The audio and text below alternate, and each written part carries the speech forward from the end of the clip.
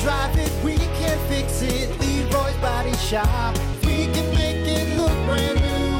If you can drive it, we can fix it for you.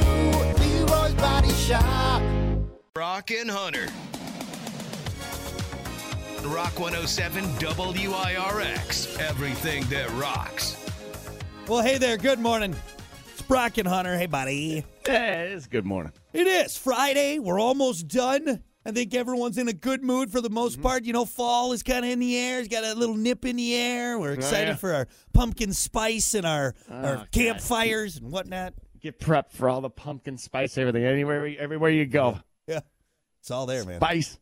We just get beat over the head with pumpkin spice. Everything's spicy. Pumpkin. Is your child old enough to carve pumpkins? Probably not. Not yet. No. We're not quite ready to give a 15-month-old a knife. Hey, real quick. Okay. I'm going to beat you to it. Okay. Save the picture of you putting the kid in the pumpkin with its legs sticking out. I know it's coming, and I know it's going to happen. You know exactly what I'm talking about. It's adorable. She's my little pumpkin. Every human being's got to put their kid in the pumpkin at some point. I'm sure the wife already has something lined up for us at some kind of pumpkin patch or corn maze or something like that. Right, yeah. How many photo shoots you've had to do since? Quite a few. Well, here's the hard part. It's not that I don't mind capturing these amazing moments in my child's life, but the problem is a toddler at her age, they don't understand, hey, if you sit still for just a couple minutes, we'll be done. No, they're running around. Yeah, they can't. You feel like a nut bar going like, hey, here, look at that. Hey, look at daddy. Look at daddy. And then I'm like going like, hey, look at daddy. That's where you feel goofy, all right? Because everyone's like, we do. We got to get a camera, man, and start. It's a big business. People like to pay money to get pictures of them and the kids. And yeah. You know? I don't know. That sounds like a lot of work. That sounds like same thing with like photographing dogs. You know, it just sounds like a lot of work. It is a lot of work dealing with kids all the time, trying to.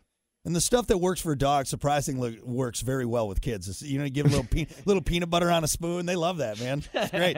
Yeah, you put a little squeaky toy in front of them. Yeah, very similar, but still a lot of work. I don't know if I want to do that. Fall is in the air, though, Brock. Yep, it's right there. Pumpkin spice. Do some pumpkin carving. Anyway, hey, we got to get to it. Your final fact and opinion, your final thought for today. Give you something to chew on as we get you into the weekend. Candy corn. Let's see. Candy corn. Yeah, don't even bring that up. Gross.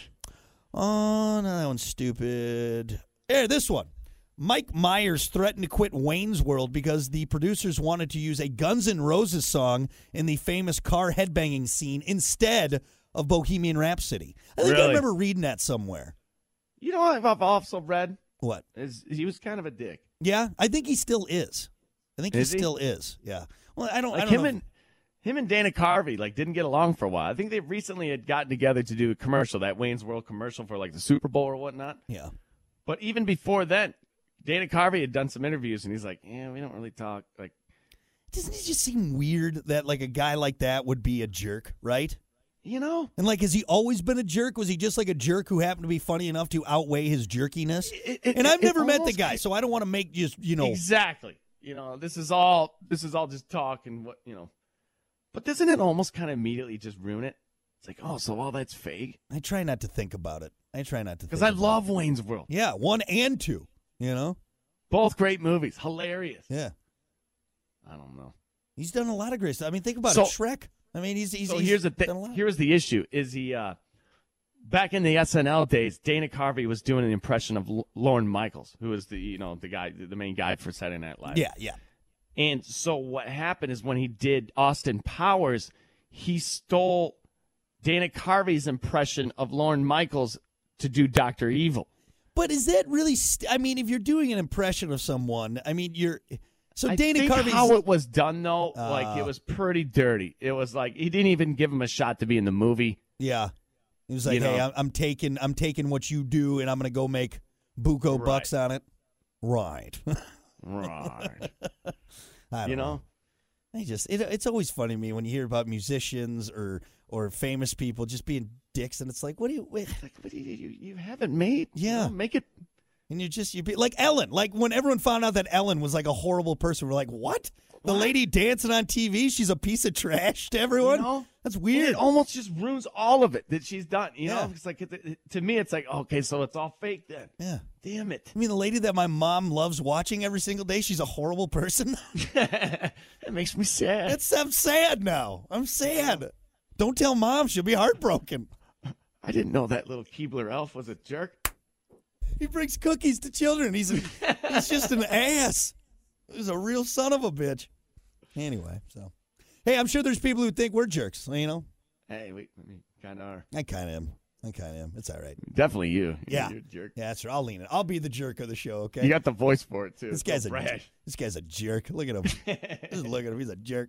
All right, anyway, there you go. That is your final fact and opinion for a Friday. We're going to be back with what we learned on the show. Stick around. More Rock is next.